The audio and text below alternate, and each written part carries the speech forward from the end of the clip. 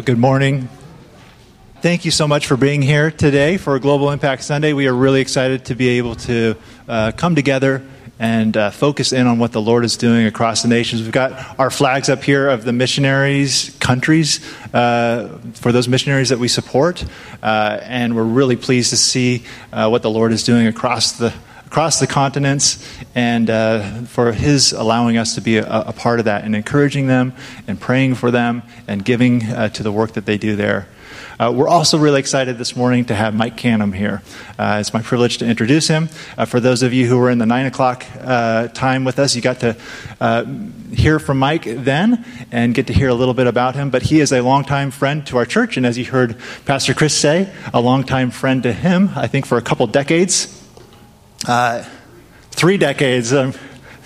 Time flies. So, and also he's been teaching at the Cornerstone Seminary for 13 years. And he now describes himself, let me see if I can get this right, as a missionary theologian to train the church at large.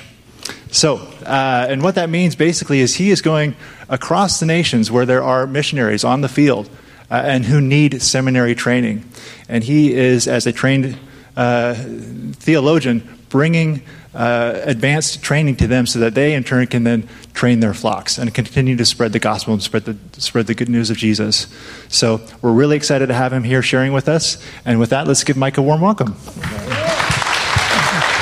Thank you, brother. Oh, sorry. Well, it is a joy to be back with you. Where's Andrew? Did he leave? Sometimes you have a tough time resisting temptation. He did a wonderful job with this up here, but I almost could not resist seeing him hold that globe. I almost started singing, "He's got the whole world in his hands," but didn't think that would maybe be the right time to do that. But it is certainly a joy to be back with you this morning, and a joy and an honor to be asked to be part of this incredible weekend that you are having together. Especially since for me, I'm sort of a newbie to this piece of the international piece. All of my ministry thus far has been here in the States, and some international travel as an extension of what I've been doing here. And the Lord has put me in a position now where I have the privilege of seeking to do this full time. So I've been working toward that. COVID's kind of delayed the full-time implementation of this longer than I had wanted, but in the meantime, been able to meet with churches and prepare and actually make some trips before everything kind of shut down. So I'm praying that by the time I get to full-time support, that I'll be able to do more traveling starting at the beginning of this coming year. So let me take you this morning, and I'm not going to tell you what passage yet. I think it's one that I have spoken on before here several years ago, I believe, because it's a favorite passage of mine, a favorite sermon of mine. But it occurred to me when I was asked earlier this year to be able to bring a message this weekend, specifically pertaining to missions. One of the things that's significant about this passage is it provides the Old Testament basis for what we call the Great Commission. So that's going to be our connection. I'll probably make the connection toward the end. So I want to kind of build toward that in the brief 8 hours that I have with you this morning. But I want to start by asking you, and you may, if I've done this before, you may remember this from before. But if I were to ask you, or remind you that there are many places where the New Testament quotes the Old Testament. Sometimes it's a direct quotation. Sometimes it's an allusion, meaning it uses words that come from an Old Testament text, but it's not an exact quote. But there is one verse in the Old Testament that is the most quoted in the New Testament. About 26 times in 9 different books in the Old Testament. If I were to ask you to guess which passage that is, what would you say? Psalm 110. He remembers, yes. Psalm 110. Now that's not what most believers or most people would immediately guess. Because they think Old Testament have to be something like Isaiah 53 or Psalm 23 if it's going to be one of the Psalms, because everybody knows Psalm 23. And Psalm 23 does show up in the New Testament, particularly in John 10.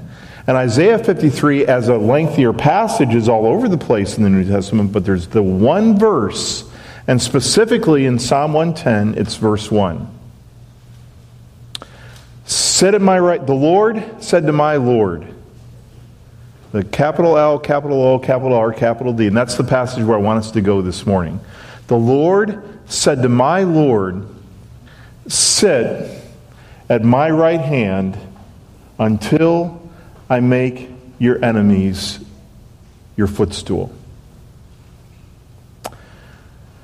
So part of the question I want to ask us to think about as we begin this morning is why, of all the verses in the Old Testament, why is it that verse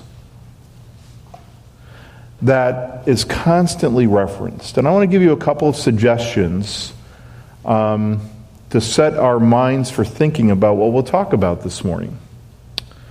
There are those passages in the Old Testament. This is one of the things I teach is hermeneutics, which is biblical interpretation. One of the things I've discovered in my own studies over the years is that there are certain passages in the Old Testament that become significant because they are both looking back and looking forward at the same time.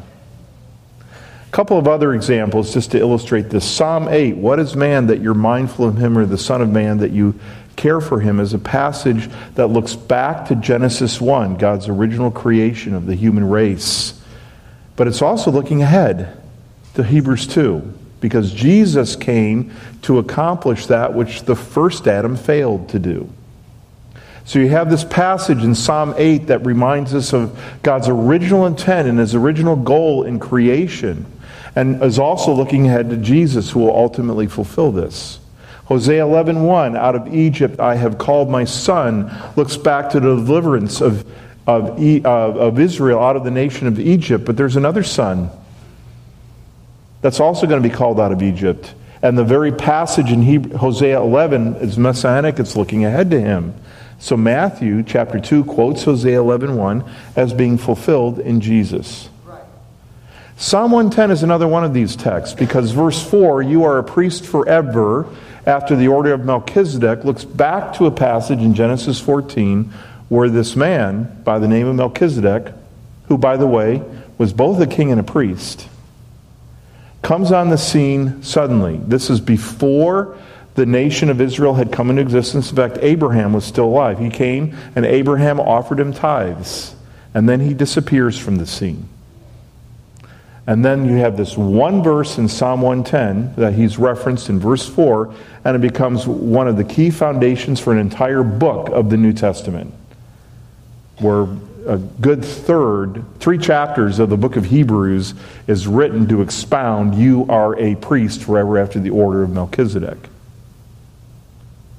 Psalm 110 is a passage that provides the basis for the Great Commission in the Gospels.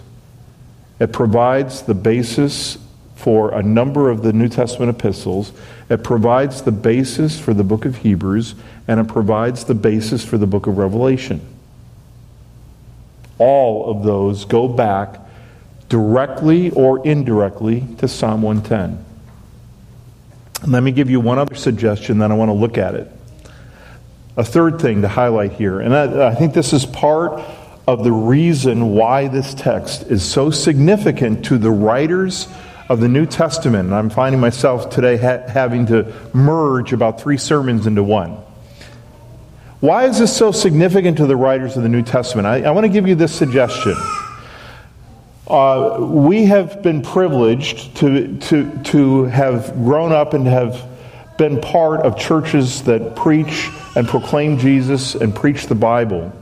So I would say most believers in churches like Clayton Valley and the churches that I generally have the privilege of fellowshipping with, most believers know how to articulate what Jesus came to do the first time. We know that he was born in Bethlehem. He was born of a virgin. We know that he lived a sinless, perfect life. We know that he spent 3 years preaching and teaching. We know that he died on the cross as a sinless man to bear our sins. He was the Son of Man who came to seek and to save that which was lost. We know that he died. We know that after 3 days the Lord raised him from the dead. And we know that he ascended to go back to heaven. And so we can look back and see that as we look back, and then we can also look ahead. We know that he's coming again. And Christians for 2,000 years have anticipated the second coming of Jesus. We love him even though we don't see him. But we wait with joyful anticipation for the time that will come when he will be revealed. But there's a gap between the two. There's a gap that so far has been 2,000 years, roughly. This gap between when he came the first time and this gap that we look back to, that we remind ourselves of every time we partake of the Lord's table. But we also remind ourselves when we partake of the Lord's table that he's coming again. For as often as you eat this bread and drink this cup, you proclaim the Lord's death, that looks back, until he comes, that looks ahead. But what is he doing now? Psalm 110 is the answer to that question. This is why this text is so hugely significant. We're going to be looking at this in a few minutes, but Jesus actually quoted this verse 3 times during his earthly ministry. At least 3 times that we know of, because they're recorded for us in Scripture. All 3 of them were during the last week of his life, and 2 of them were in connection with his trial. We're going to be looking at one of those 2 in a few minutes. So Jesus quoted this reference in connection to himself. So let me give you the theme and the big picture of Psalm 110, and I'm going to be narrowing in a few minutes just on verses 2 and 3, because verses 2 and 3 are what I believe provide the basis for our Great Commission. But this is the theme, and I'm heavily influenced by this, by one of my own heroes in ministry, one of my college professors who did a series of amazing expositions on this, actually after my college years, but I heard them 30 years ago, and they percolated ever since, and about 10 years ago I got the privilege of finally studying this psalm for myself, and his exposition of this was huge in its influence. So I want to give honor and credit to Mark Minnick, who is a pastor in my part of the world now, at Mount Calvary Baptist Church in Greenville, South Carolina, whose impact on me has been immense, and specifically in this passage has done so much to help open my eyes to the riches that are in here. But if we could put a theme statement, and I'm borrowing this from Dr. Minnick, if we could put a theme statement that would cover the entire psalm in a nutshell, it would be this: that Jesus Christ is presently reigning, or presently ruling, in a triumphant reign that will climax in the subjugation of all of his enemies. Jesus Christ is presently ruling. We're not waiting for him to rule. He's ruling right now. And this is the part I'm going to prove to you from the New Testament. He is presently ruling in a triumphant reign that will climax in the subjugation of all of his enemies. The Lord said to my Lord, "Sit at my right hand until I make your enemies your footstool." Now there's an amazing, in fact, Chris, when I first started wrestling through this passage, we wrestle over how do you outline a passage. And Psalm 110 is challenging in this way because if you go with the structure of the psalm, there are 2 divisions, 1 to 4 and 5 to 7. So do you outline it according to the 2 divisions or the 3 offices? Because there's 3 descriptions of Jesus in Psalm 110. I figured out a way to do both, so I didn't have to make that. So the second one is kind of a hinge that holds the first two together. So verse 4 is the challenge. Where do you fit that with the first point or the second point? It actually is a hinge that links verses 2 and 3 to verse 5 to 7. So let me give you the ways in which Jesus is pictured as the ruler, as the one who is reigning. Verse 1, sit at my right hand until I make your enemies your footstool, covers the entire psalm. It's the introduction statement. Verses 2 through 7, the rest of the psalm, unpacks what that looks like. Verses 2 and 3, he is presently reigning as king. Verse 4, he is a priest forever. What's forever mean? Forever. Which means, if you break it down mathematically, forever means now plus the future. Right? He is that now, and he will be even into eternity. You are a priest forever after the order of Melchizedek. And then verses 5 through 7 is he's a judge. He will come as a judge. That's the part of his rule that still looks in the future. But you can imagine David, who writes these words under inspiration 1,000 years before Jesus, had to be scratching his head a little bit. First of all, don't miss this. The Lord, and in your translations, most of them I think would have all capital letters here. And this is the way English translators would reflect the fact that we are talking about Yahweh. This is the name that God revealed himself to Moses in Exodus chapter 3, and it's the name that Jews won't even pronounce because they're afraid to take it in vain. And so usually the way they would reference it is when they came across reading it in their Old Testament scrolls, is they would substitute the Hebrew word Adonai, which is the word for Lord. And that's probably reflected in the English translation here, but it's distinguished because you have this word Lord in all capital letters. The Lord said to my Lord, which is another one who has sovereignty, who's also, in a word, part of the same Godhead. David is listening in to a conversation that's taking place between God the Father and God the Son. Do you ever wonder what God talks about? David is allowed to listen in. There's a whole sermon right here, but let me just make this little observation. What we call the doctrine of the Trinity, one God, three persons, is not a New Testament or a post-New Testament invention. Biblical writers knew about this. This is one of the passages in the Old Testament that indicates that there is more than one person in the Godhead, and David is allowed to listen in between these two. And he hears this exposition 1,000 years before Jesus comes. He knows that it is his Lord, but he also knows from what we call the Davidic covenant in 2 Samuel 7 that this will also be his descendant. I don't know whether he's putting all of this together. We know this from being able to look back and connect up these passages from the standpoint of fulfilled revelation. David is standing before these things, anticipating all of this.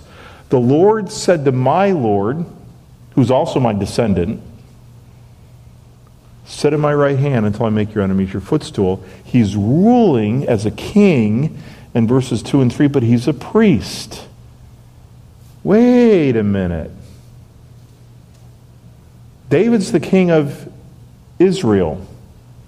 He knows, because this is one of the experiences his predecessor had, he knows that a priest and a king cannot cannot be the same person in Israel.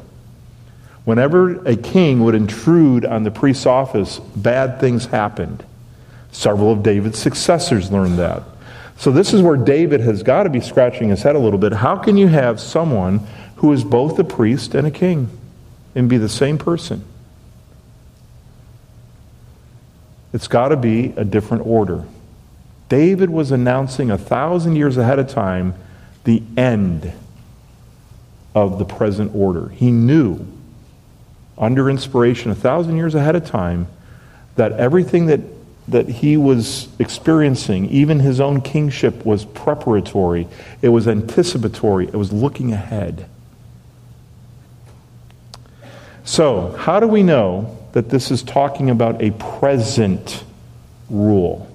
How do we know that, like I said, we look back to what Jesus came to do the first time. We're looking ahead to what he's coming to do the second time. How do we know that this passage teaches or speaks of what he is doing now? 3 lines of evidence for you. The first one, I want to take you to what Jesus himself said.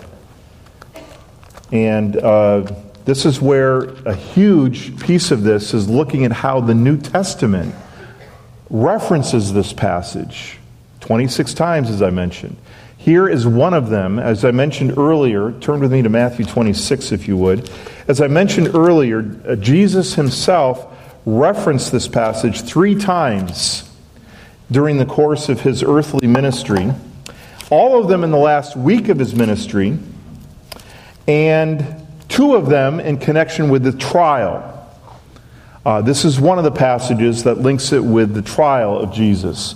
Matthew 26, I want to pick up at verse 62. Just highlight for background, I don't have time to develop this morning, but one of the evidences of the absolute sinlessness of Jesus is the fact that they had to break every law in the book to get him convicted.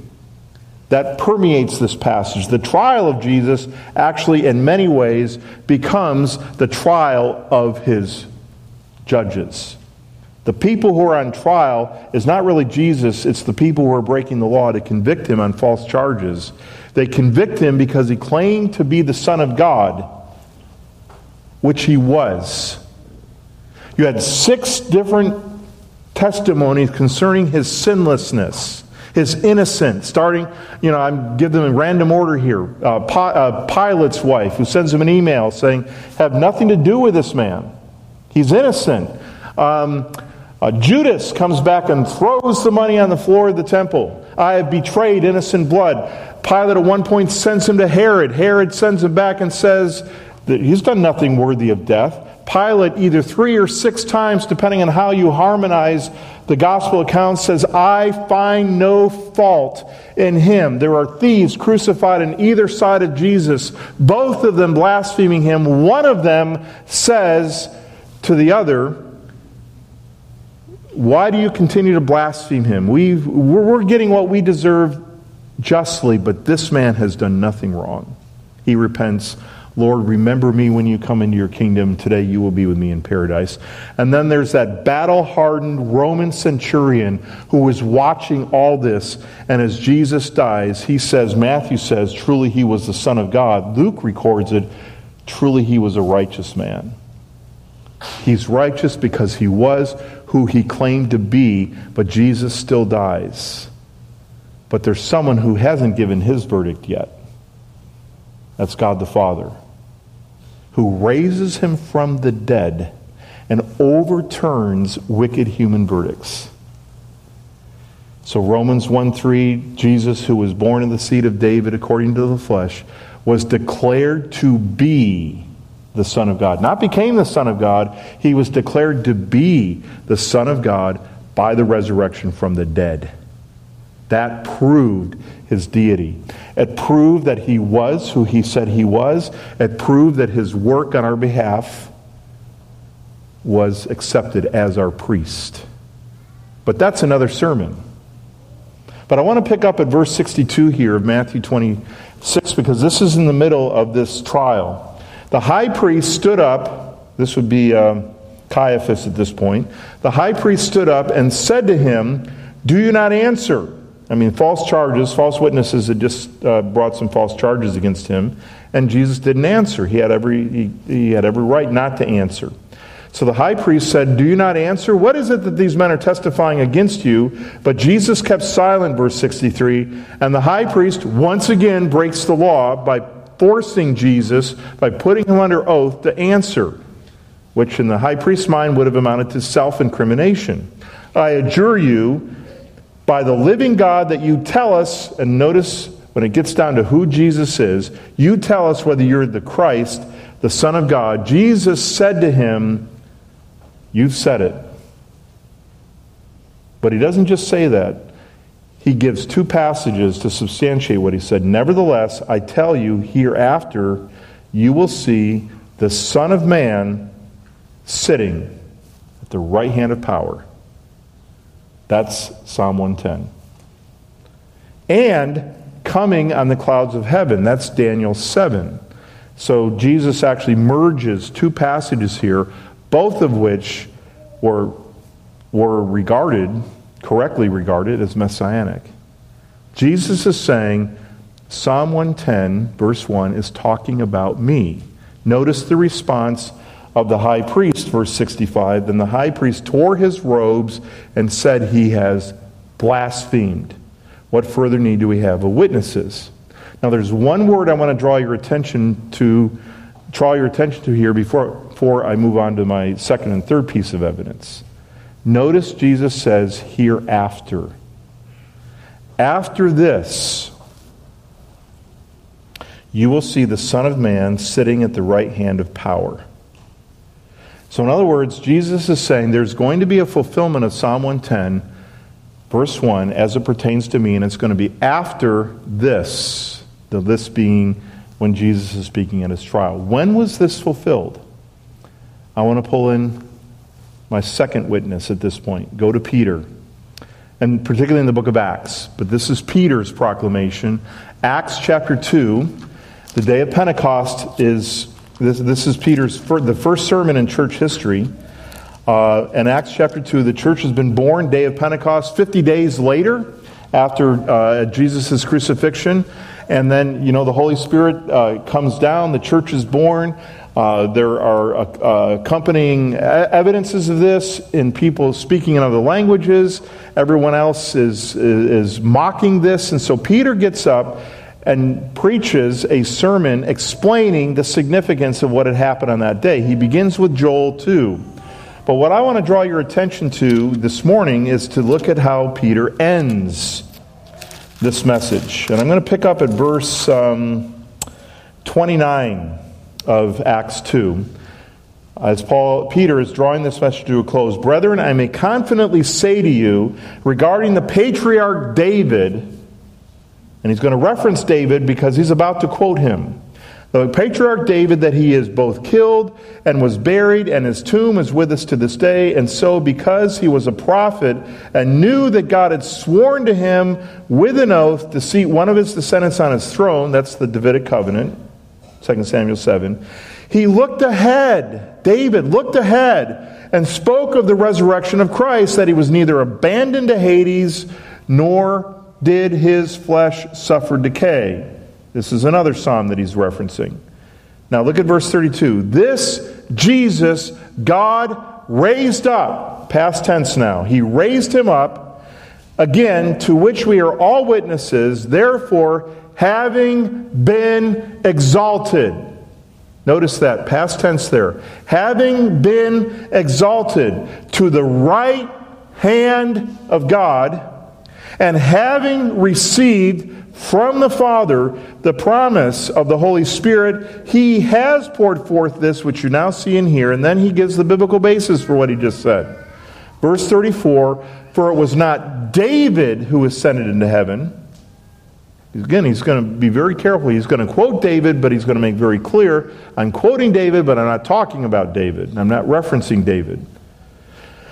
"It was not David who ascended into heaven, but he himself says, the Lord said to my Lord, sit at my right hand until I make your enemies your footstool, your enemies a footstool for your feet. Therefore, let all the house of Israel know for certain that God has made him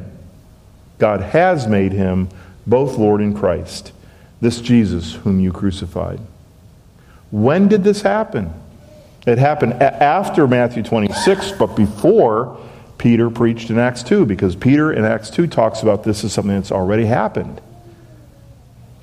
It happened when Jesus ascended. Remember this? Acts 1, he's caught up. And the Bible tells us in Acts 1 that the clouds hid him from their sight. But here, Peter gives us an opportunity to kind of peel back the clouds, as it were, and see what happened on the other side. When Jesus comes back to heaven as an ascension, he does not come back in defeat. He comes back in triumph. And there's the Father who says, "Sit at my right hand. As a king, you're ruling. As a priest, your work is done." Triumphant. Now again, there's still a future component of his reign that we anticipate. I'm a premillennials, pre-trib guy. I believe that Jesus is coming to establish his kingdom on earth, but that is not the beginning of his rule. He right now is ruling in heaven, and it is a very definite rule that will climax when he comes and sets up his kingdom on earth and finally subjugates all of his enemies. But he is seated there right now. So we have Jesus applying this passage to himself and pointing ahead to actually something that would not be that far in the future. Peter looking back at this, and then let me take you to Paul for my third witness here, Ephesians chapter 1. Ephesians chapter 1. And this is one of those places in Ephesians where you have this amazing prayer, amazing benediction. I guess it wouldn't be a benediction because it's not at the end of the book, but it is an amazing prayer at the beginning, right after you have this amazing theological long sentence in verses 3 to 14. Paul begins to talk about how he's praying for these believers in verse 15. I want you to pick up at verse 18 of Ephesians 1. This is what Paul is praying. "I pray that the eyes of your heart may be enlightened so that you will know what is the hope of his calling, what are the riches of the glory of his inheritance in the saints, and what is the surpassing greatness of his power toward us who believe. These are in accordance with the working of the strength of his might." Now look at verse 20. "Which he brought about in Jesus, in Christ, when he raised him," past tense, "from the dead, and seated him," past tense, "at his right hand in the heavenly places." Verse 21, "far above all rule and authority and power and dominion." And commentators have killed a lot of trees arguing over whether these four terms here are in reference to earthly rulers or heavenly rulers, like angels or even demons. The answer is yes. Because it's not just over those four things. It's almost like Paul said, in case I left anything out, like governors of states or presidents of countries, I'll say that he is ruling over every name that is named. Not only in this age, but also in the age to come. I would have expected to read something like this, not only in the age to come, but in this age. Because I'm so used to thinking of Jesus' rule as so future-oriented. But Paul says it's in this age, and it will continue into the age to come. Verse 22, "And he has put all things under, in subjection, under his feet." And it means your footstool language. "And gave him his head." Now look at the language here. He gave him his head over all things to the church. We talk about Ephesians teaching that Jesus Christ is the head of the church, and it does teach that, but that's not the precise language. Jesus' headship of the church is an extension of his headship over everything. He is the head over all things and given to the church, verse 23, which is his body, the fullness of him who fills it all in all. And this is what he's doing now, ruling from the right hand of the throne of God. Jesus, David predicted it. Jesus anticipated it. Peter and Paul both look back. He is ruling and reigning right now.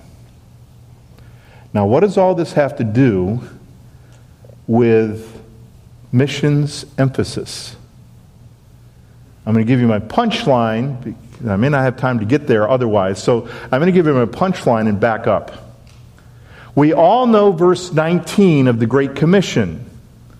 Going therefore into all the world, we make disciples of all the nations. But we forget that verse 19 is preambled by verse 18. What does Jesus say in verse 18 of Matthew 28? He starts by saying, all authority.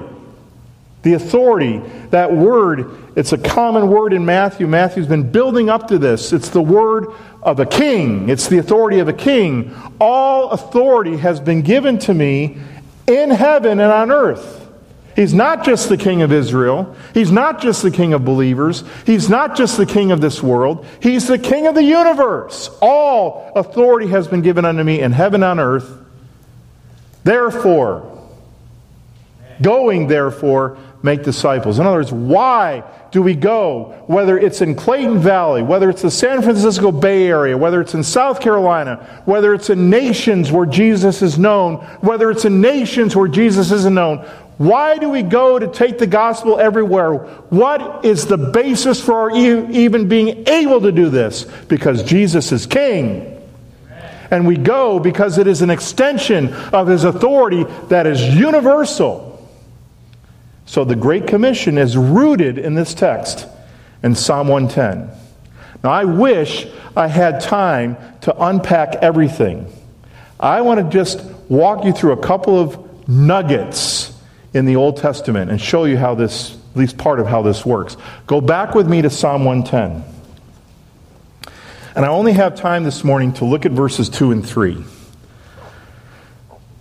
Verse 4, as I mentioned, basis for Hebrews. Verses 5 to 7, basis for the book of Revelation. I can't go to those this morning, but I want you to look at a couple things in verses 2 and 3 of Psalm 110. David, again, he's listening into this conversation that takes place between the members of the Godhead. Verse 2, the Lord, notice all caps again, this is Yahweh, will stretch forth your strong scepter. Scepter was the symbol of a king.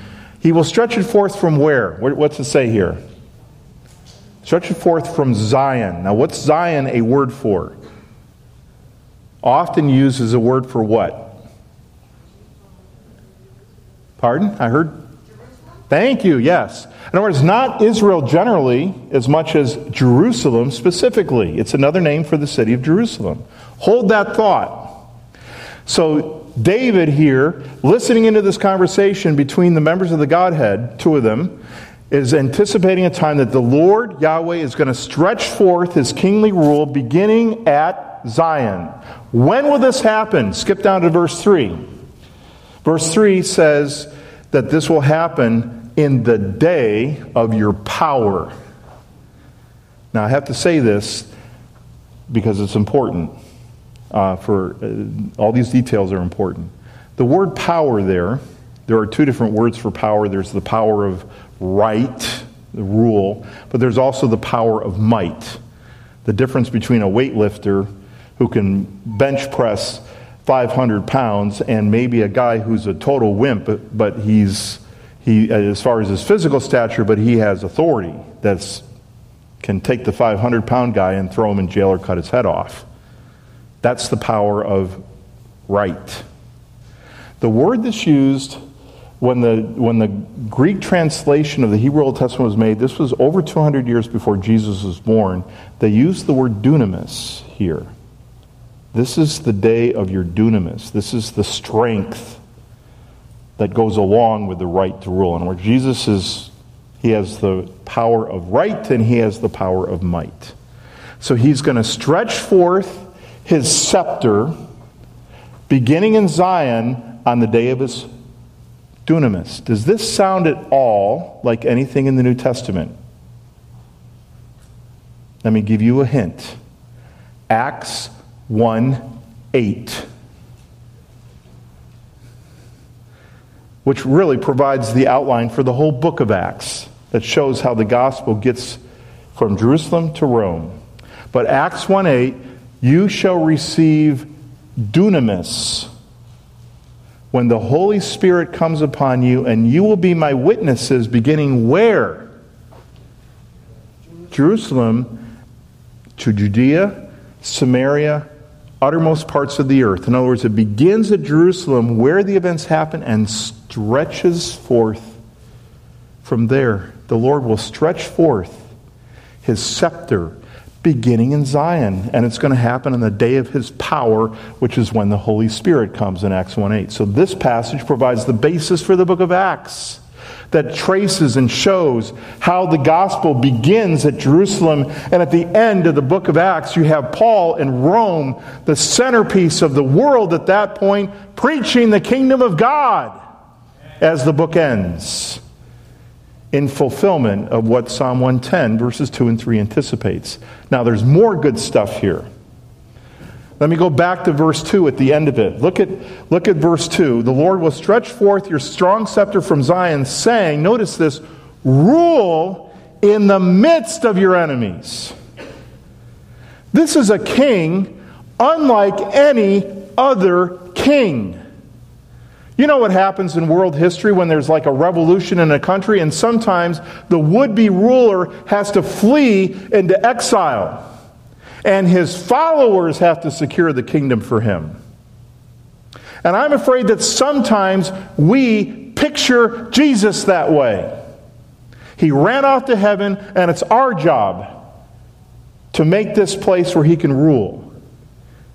This is another part of the sermon. I just want to say that if that's your view of Jesus, that He went back to heaven with His tail between His legs, as it were, and is sitting there just waiting for God to let Him come back and set up His rule, you are serving a powerless Savior. And your Christian life correspondingly will be powerless. But we don't serve a king who went back to heaven in defeat. He went back in triumph. And unlike other kings who sometimes have to have the kingdom secured for them, Jesus is an amazing king. He's setting up His kingdom right in the midst of His enemies. Now, when He comes again, He's going to triumph over His enemies in judgment. But how is He setting up His kingdom in the midst of His enemies now? By redeeming them. Don't forget what you and I were. Right? God demonstrates His love for us in that while we were yet sinners, Christ died for us. Much more than now being reconciled by His death, we will be justified by His life. For if when we were the enemies of God, Paul says in Romans 5:10, we were reconciled to God by the death of His Son, much more being reconciled, we will be saved by His life. There's more than one way to conquer an enemy. You can subjugate him with the power of force, or you can transform him with the power of the gospel. That's what Jesus is doing. I was so gratified in the prayer that Dave prayed this morning. The gospel is the power of God, to remind us of this. And then somebody else referencing Romans 1:16 in connection with, I'm not ashamed of the gospel of Christ, because it is the power of God unto salvation to everyone who's believing. Let me add another reference to this.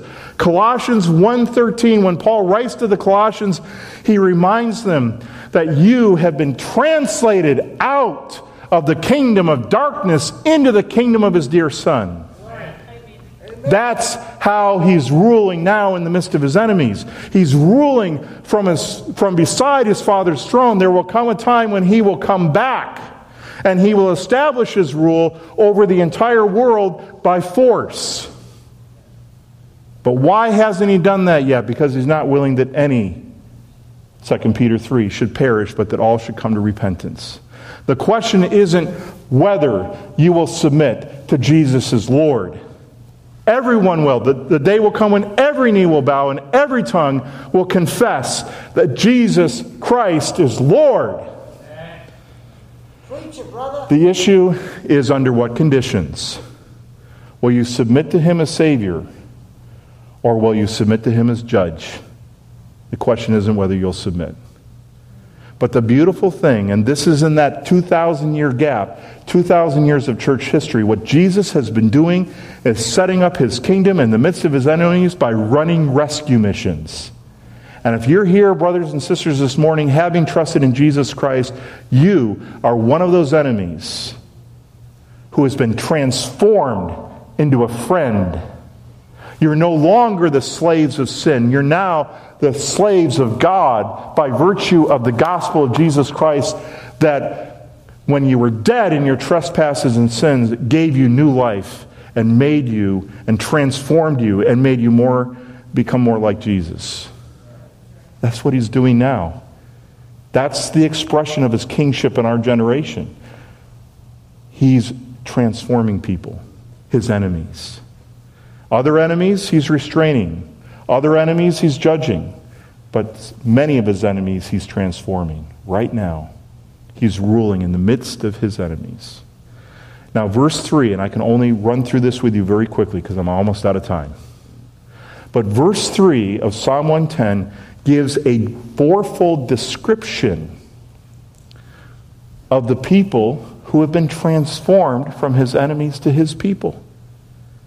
In other words, verse 3 is talking about us. What he's doing in us. Let me just... this is good stuff. This is 30 minutes and 3. Verse 3. Your people will volunteer freely on the day of your power. I wish it had not been translated that way because that's a noun in the Hebrew, not a verb. Let me retranslate this. Your people will be free will offerings. That's the Hebrew word that's used in verse 3. They will be free will offerings on the day of your power. It's the word that's used all over the place in the book of Numbers to describe what the Israelites were were to offer. David, listening into a conversation between the two members of the Godhead, is anticipating a day when the people themselves will be the free will offering. Does that sound like anything in the New Testament? Try Romans 12:1. I beseech you, therefore, brethren, by the mercies of God, that you present yourselves a living sacrifice. You yourself are that, based on the transformation that Romans 1 through 11 has been describing. So he's describing people that are themselves the offering. Look at the second thing. In holy array, or holy garments. If I had a little more time, I'd develop this, but let me remind you of a text in Zechariah 3 when Joshua the high priest, remember this, is standing before God and the angel of the capital L-O-R-D is standing beside him. That's Jesus. Satan's accusing. Jesus is there basically saying, shut up. Cannon's Revised paraphrase. But in the midst of that whole thing, Joshua's filthy garments are removed and he's given new garments. And that figure shows up a number of places in Scripture to describe justification. This is what happens when God made him, Jesus, who knew no sin, to be sin for us. Our sins were taken and placed on Jesus, and God made him innocent to be sin for us in order that we might be made the righteousness of God in him. We're given those new garments. These are people who have been justified. Amen. These are people that have the righteousness of another, that himself was the only person, only man who ever lived who was righteous. Number 3, you have this interesting, and there's a little bit of a figurative description here with these last two. And so I'm going to give you what I think is the best explanation. And we may have to wait till we get to heaven and find out exactly what David was anticipating here. But I think the third one is a little bit actually easier to discern than you might think. He says this will happen from the womb of the dawn. Focus in on that word womb, W-O-M-B. What should that make you think of? What happens in a womb? Birth. Right? You associate a womb with birth. John 3. You must be born again. So these are not just people who have been made free will offerings. These are not people who have just been legally given the righteousness of God. These are people who have been born again. They have that new creation, new nature, if you will, if you want to use that terminology. They have this new existence. They've been transformed. They've been regenerated. And then that expression that it's the end of verse 3, which is frankly the hardest one to interpret. Your youth are to you as the dew. I think what's going on here, the reference to dew, if you ask yourself, how many dewdrops have you ever seen all by themselves? When the dew comes in the morning, is it like one drop? There's a lot of it all together. I think this is anticipating that there will be times when multitudes of people will come into the kingdom at the same time. Acts, 3,000 people on the day of Pentecost. Acts 4, I think it is, 2 chapters later, there's 4,000 people. I mentioned in Sunday school earlier, you know where the fastest growing church in the world is today? Iran. 15 years ago, estimated 25,000 believers in Iran, which I thought was a pretty high number then. But I talked with somebody who works with somebody who works with somebody who's training pastors in Iran, and that's as specific as I get. But he says the numbers, estimated numbers in Iran in just the last 15 years is now between 500,000 and 1 million. 20 times the size it was just 15 years ago, all at the time this is happening. You know where the second fastest growing church is happening? Afghanistan. People going door to door, looking for Christians to kill them. The Christians are going door to door ahead of them, preaching the gospel to their neighbors. Amazing things happening because the gospel is unstoppable and unthwartable. So David here is describing an anticipation. People who are themselves free will offerings, people who have been gifted with the righteousness of Christ, people who have been transformed by regeneration, and multitudes of people coming because Jesus Christ is still building his church. All authority is given unto him in heaven and on earth, and that's the basis on which not only we can go legally, as it were, on the authority of Jesus Christ, but go confidently and preach the gospel to all the nations, make disciples of all the nations, because Jesus Christ is presently ruling with a triumphant reign that will climax with the subjugation of all his enemies. And now he's transforming them. He's done it with us and has gifted us with the privilege, the amazing privilege of doing that, as we have the privilege of taking the gospel to all of creation. Let's pray.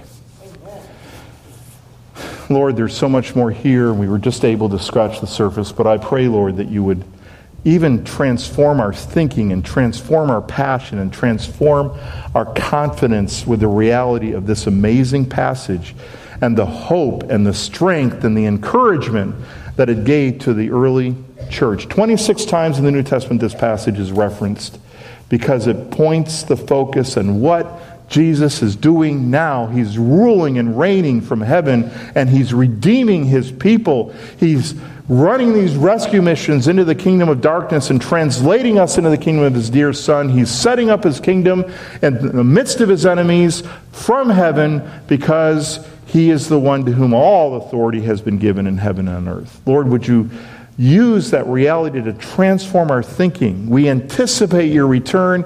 We know that you're going to come, and we joyfully anticipate that day when you're even going to set up your kingdom here on earth. But let us not fall into the trap of thinking that's when your rule starts.